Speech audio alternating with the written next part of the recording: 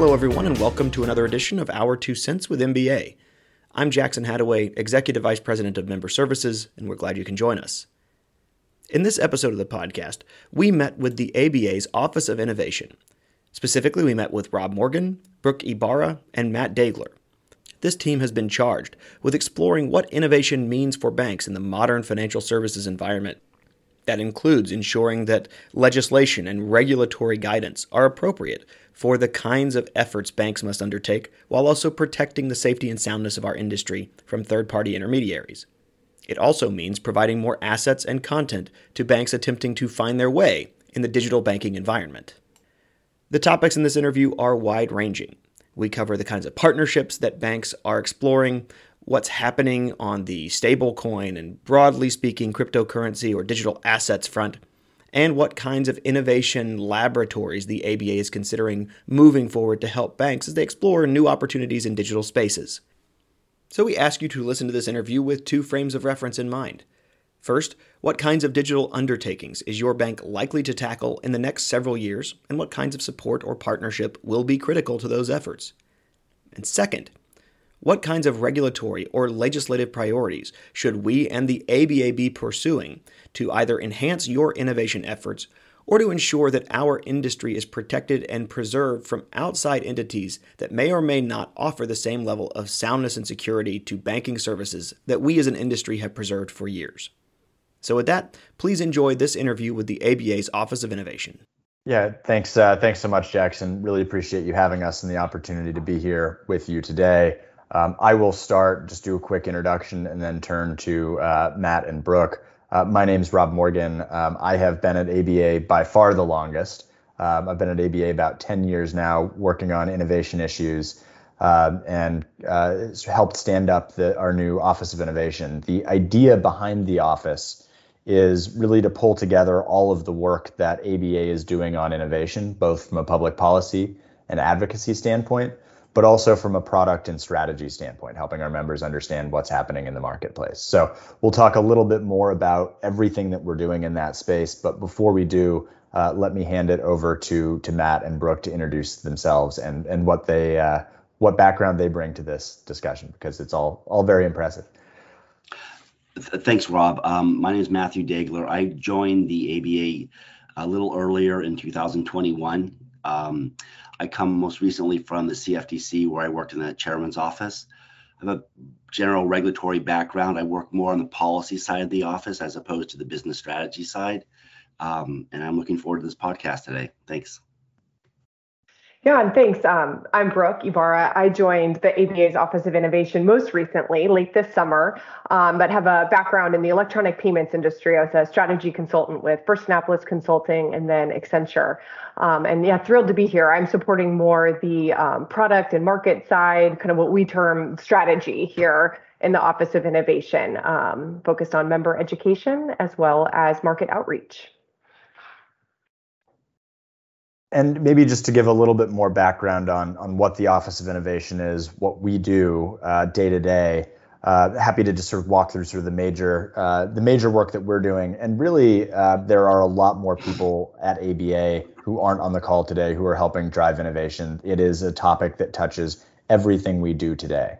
And the goal of the office is not to sort of pull that all into one place, but make sure we're connecting the dots across everything that we do to support innovation. And from our perspective, we are really doing three major things to help facilitate that. The first is on the advocacy side. That is all the blocking and tackling you would expect us to be doing in Washington. We think about this in terms of offense and defense.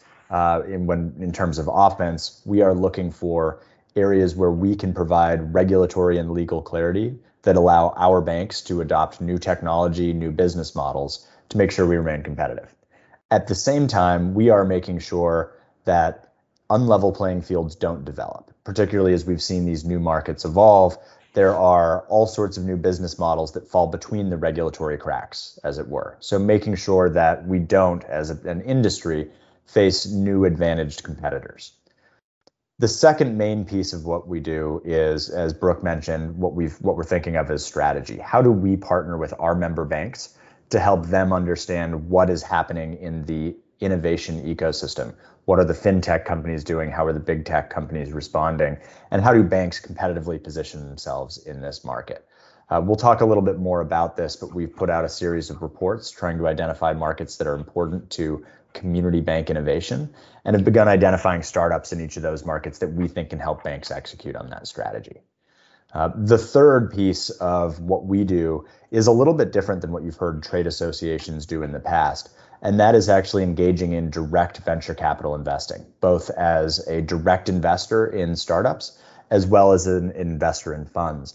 And the idea here is to help signal to the ecosystem and promote bank-friendly technologies. And what we saw in the first generation of fintech were a group of really smart people who wanted to change banking, who had never been inside a bank, who'd never worked at a bank. And so naturally, there were a suite of competitive solutions. Our goal in engaging in this space is to help connect bright entrepreneurs with the problems that banks face so that they are focused on solving our industry's problems, not competing with us. And so happy to dive a little bit more into all of those. But before we did, wanted to give you a high level overview of everything we're working on today. Thank you. And that's all, I think, exactly across the plate for where we hope this conversation will go, largely because, as we think about the last 2 years in particular, the drive for innovation certainly was already high, but then just got amplified by COVID and the restrictions that were placed on businesses and on consumers. And so I think your office and just the idea of innovation in financial services in general suddenly took on yet another, uptick exponentially in the pace and rate at which people were talking, thinking, acting.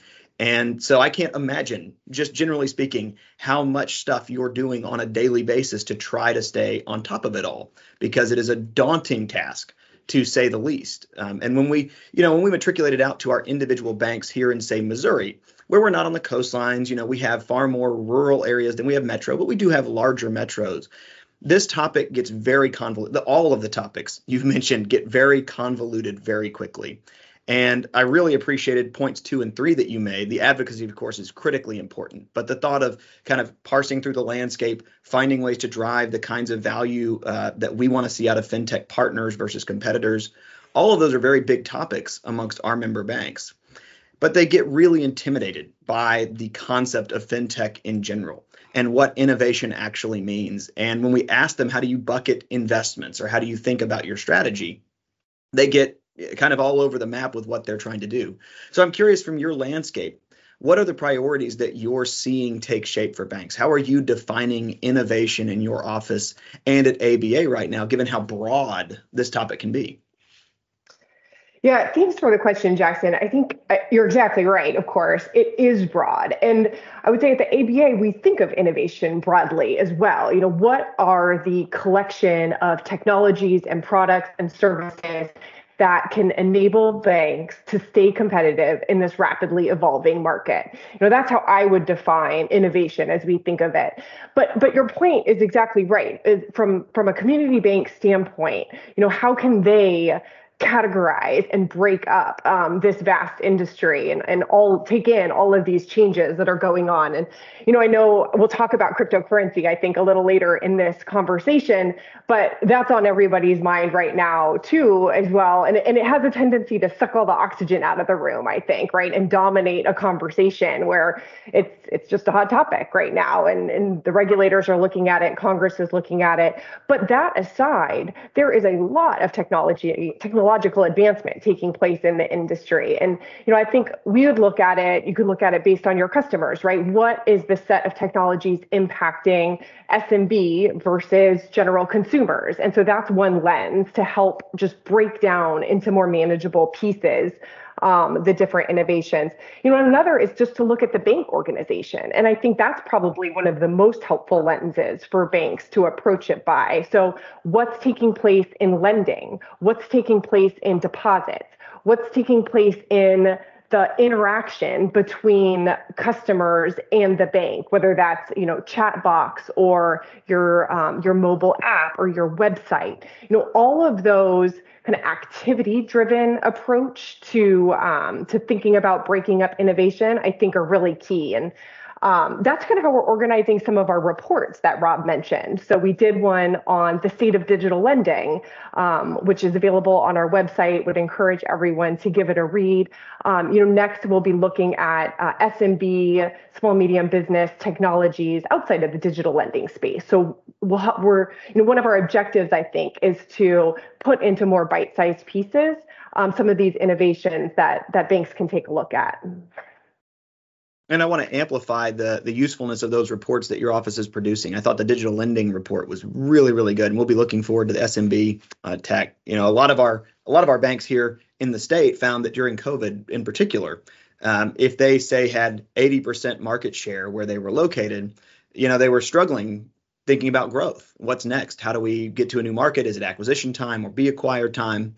And suddenly switching on new technologies or finding new partners has opened up opportunities for lines of business and services that previously they may have thought were out of reality for the bank. And so to your point, the more I think that the Office of Innovation and other resources are able to kind of be deployed or put out there, the better the decision making is for institutions like we have here in Missouri, whether they're in urban or rural areas, and their plans for what growth looks like. But all of that comes with tripping points, and I know that you get lots and lots of questions from lots and lots of banks, and you don't have to answer these in any particular level of technical detail, but I am just kind of curious, what do you hear as common questions, or what are some best practices you're seeing as high performing banks try to address these topics and find ways around the roadblocks? Are there any practices you could recommend? Because that's what every bank is looking for. What's the next thing I need to do? But anything you would say is kind of words of wisdom for those banks that are really starting to feel like they can make some moves? Yeah, it's a great question. And I think, some of what we hear in terms of obstacles, has to do with the dependency of the cores on our community banks, right? And so, needing to think through how a new solution or a new partner might be integrated with a process that's quite frankly out of a community bank's control in many ways. There's a third party, whatever the core is, that needs to be involved and help facilitate that integration, certainly adds complexity. And so I think having those conversations with your cores, really working towards a roadmap of what innovations and what products or technologies that a bank wants to seek to enable over time, and just ensuring that everyone's on the same page, both within the bank, with the core, with the key vendor partners that the bank is working with, so that resources can be allocated, at the right time to the right projects. I'm sure that sounds like a really high level response, and I recognize that it is, but I do think that that's foundational in order to get on the path towards implementing these technologies. I think it's good advice, though. And we certainly, even lately, have heard from banks where not everyone was on the same page as they tried to march forward with whether it's a front office or a back office new partnership, or turning on even a solution maybe from an existing vendor that wasn't quite as seamlessly integrated or procedurally mapped out as it could have been. That one limitation, not having everyone on the same page, even internally at the bank, is a huge constriction on the ability to actually carry innovation forward. So I think it's the kind of thing that we may say in our industry, everyone needs to be on the same page. But when you're really dialing into the ones and zeros of switching on partners or selecting opportunities, it is becoming objectively just true, from vendor management all the way, or I guess vendor selection all the way through vendor management, that the cores, the partners, and the people inside the bank have to be aligned around it, or you will inevitably hit a lot of roadblocks that perhaps you could avoid if you were able to at least think about them together. Absolutely. And I'm glad you mentioned the cores and the kinds of roadblocks those represent. Everybody knows that there is an endless need for innovation, and at the same time, we're built on certain platforms and technologies that are somewhat maybe more difficult to overcome than we'd like them to be. And on that same kind of note of difficult to overcome, there is a lot of complex regulatory stuff out there, or in some cases, no regulation where perhaps we'd like regulation.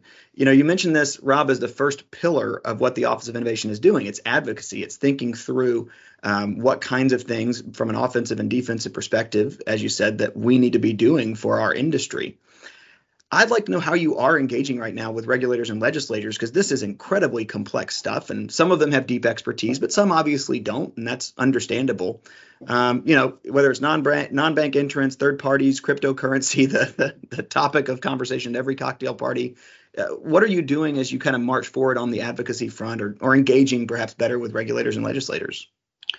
Hey, Jackson, I'll be happy to answer that question. That's a really good question.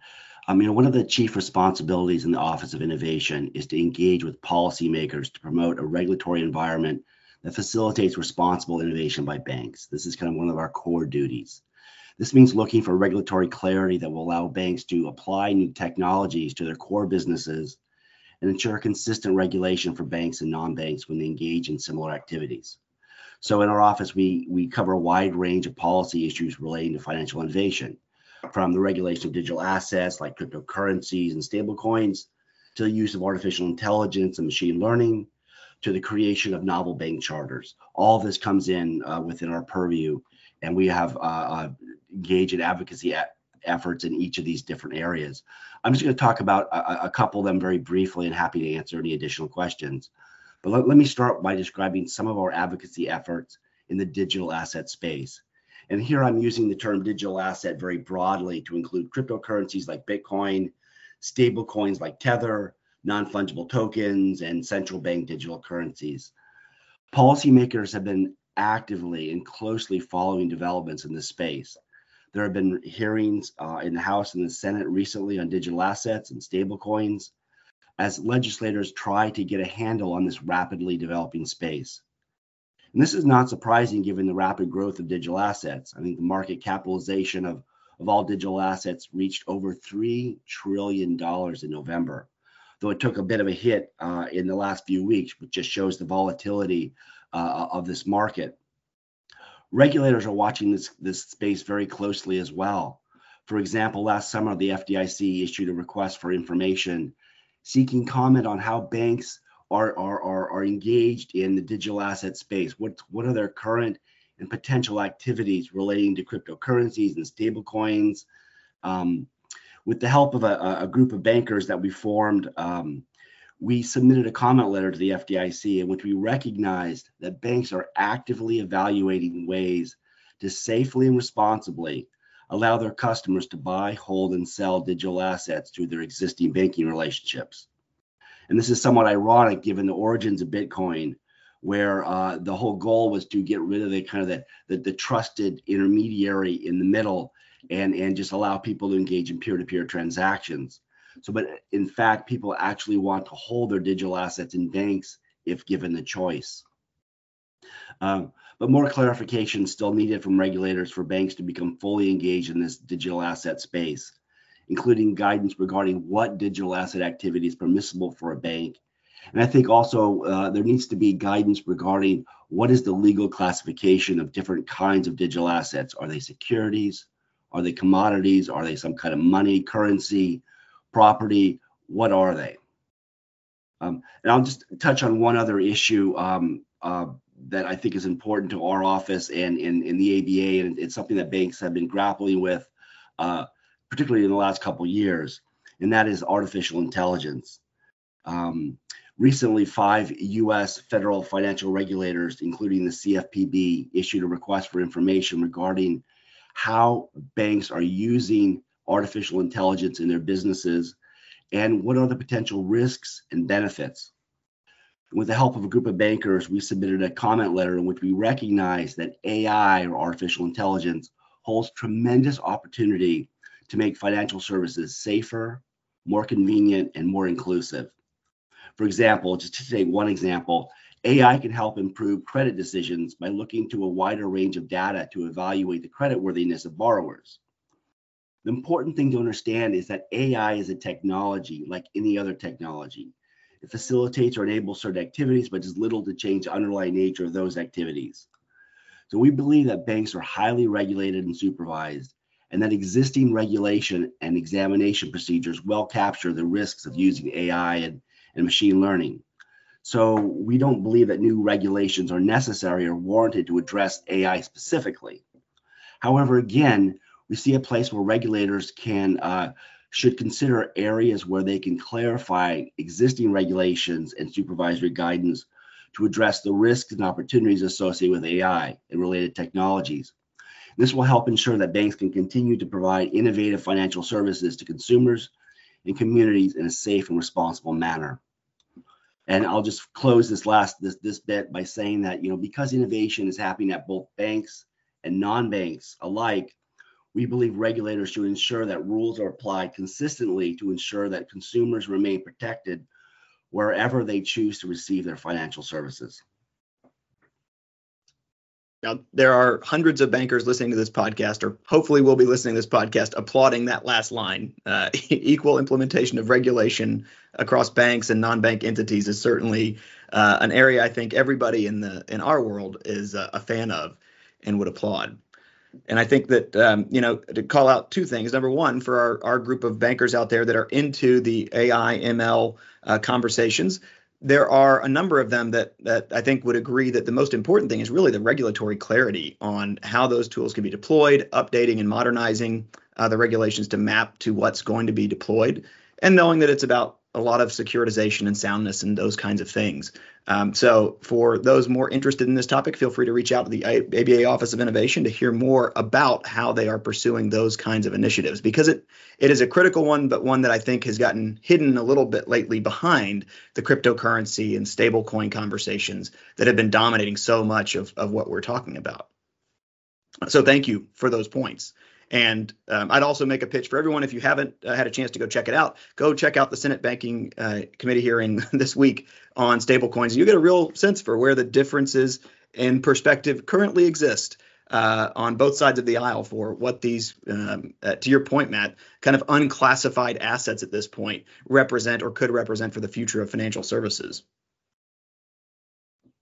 On that note, it's hard not to take the air out of the room by talking about cryptocurrency and stable coins. And there was a hearing very recently, and you've touched a good bit on digital assets in terms of the breadth of ways we can look at them, the potential volatility, if they're unpegged, if they are, then, how valid is that touch to a particular currency. Then you have NFTs and all this stuff. But, again, as we talk to our banks around the area, their kind of biggest concern is what happens if the federal government decides it wants to issue its own cryptocurrency.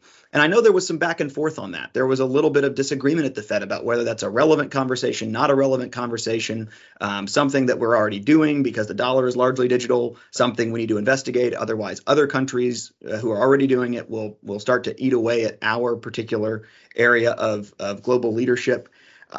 Any information, any updates on the CBDC conversation or more in generally about where cryptocurrency discussions are going? Yeah, Jackson, you're quite right. Central bank digital currencies or what they're called CBDCs. It's a concept being explored by central banks around the world, including the U.S. Federal Reserve. It's an effort to digitize traditional fiat currency. Or I should probably say further digitize the U.S. dollar because it's already largely digital today. I rarely use cash. I use credit cards. I use a Venmo card. A lot of what goes on today is in the digital space. But a CBDC would just take it one step further. And policymakers are considering the potential opportunities of a CBDC, but also the risks of associated with issuing a central bank digital currency. I think there's a growing recognition that central bank digital currencies involve significant and challenging real-world trade-offs. So I talked about a little bit cryptocurrencies. I mentioned stable coins. You mentioned stable coins. Those are privately issued. A central bank digital currency would be government issued. So unlike other digital assets, CBDCs are a central bank liability that would carry full currency status. And we've seen a lot of interest among legislators in central bank digital currencies.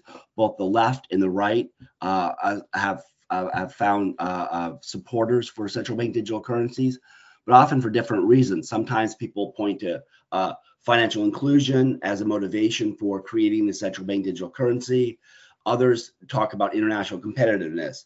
But when we've talked with bankers about central bank digital currency and we kind of review the different design choices, we've been concerned that introducing a CBDC into the U.S. could have serious consequences for the banking system.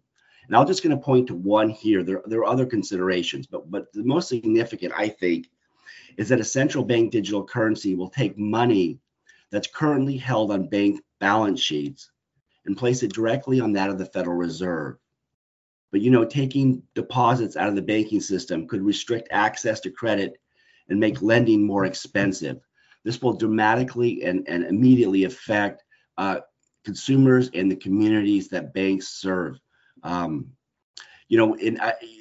Central bank digital currencies, as I said, there's a growing interest throughout the world in creating them.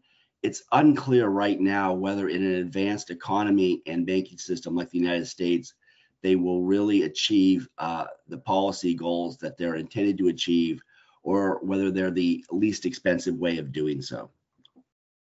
Yeah, thank you. That's a really nice primer on how these things differ. CBDCs potentially differ from the way we think about cryptocurrency, and even the way they started, as you pointed out, with Bitcoin and DeFi and living in their own space, and where this could be going. So expect more from ABA and from MBA. We share that position in particular, that removing those deposits from bank books and moving them to the federal books could very much restrict access to credit, make it more challenging to lend, more expensive to lend. I think you're spot on. And we're certainly going to be watching that issue closely in partnership with our colleagues at the ABA. Well, and on that front, I know that generally what you're hoping to do is arm banks with intelligence and resources. We've talked about a variety of different topics here, and Brooke, you kind of indicated what's a little bit on the roadmap. We have the digital lending report, there'll be SMB. Rob, you spoke a little bit to maybe direct or venture capital investment by ABA to help guide that industry or the fintech world in a direction that's helpful to banks rather than competitive. What are you seeing on your roadmap? What kinds of deliverables or direction do you think banks should know about out there in Missouri banking land to be looking for? Yeah, Jackson, thanks. I'll start here, and Rob, feel free, of course, to jump in. So in addition to what you already just mentioned, another thing on our roadmap that we're really excited about, it's in early stages now, but is building out what we think can be an innovation lab. So, part of what I do every day is talking to different startups and different fintechs that are in the market, right? And are looking for feedback from banks, looking for banks to partner with.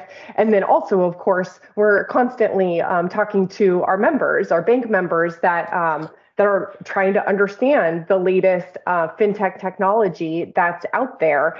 And so we're really excited to begin work on an innovation lab, some way that can help bring together those two stakeholder groups, the fintechs and the community banks, in a way to just facilitate engagement and partnership, and lots of details still to be worked out, but please stay tuned for more to come there. In addition, of course, to the reports and the investment side.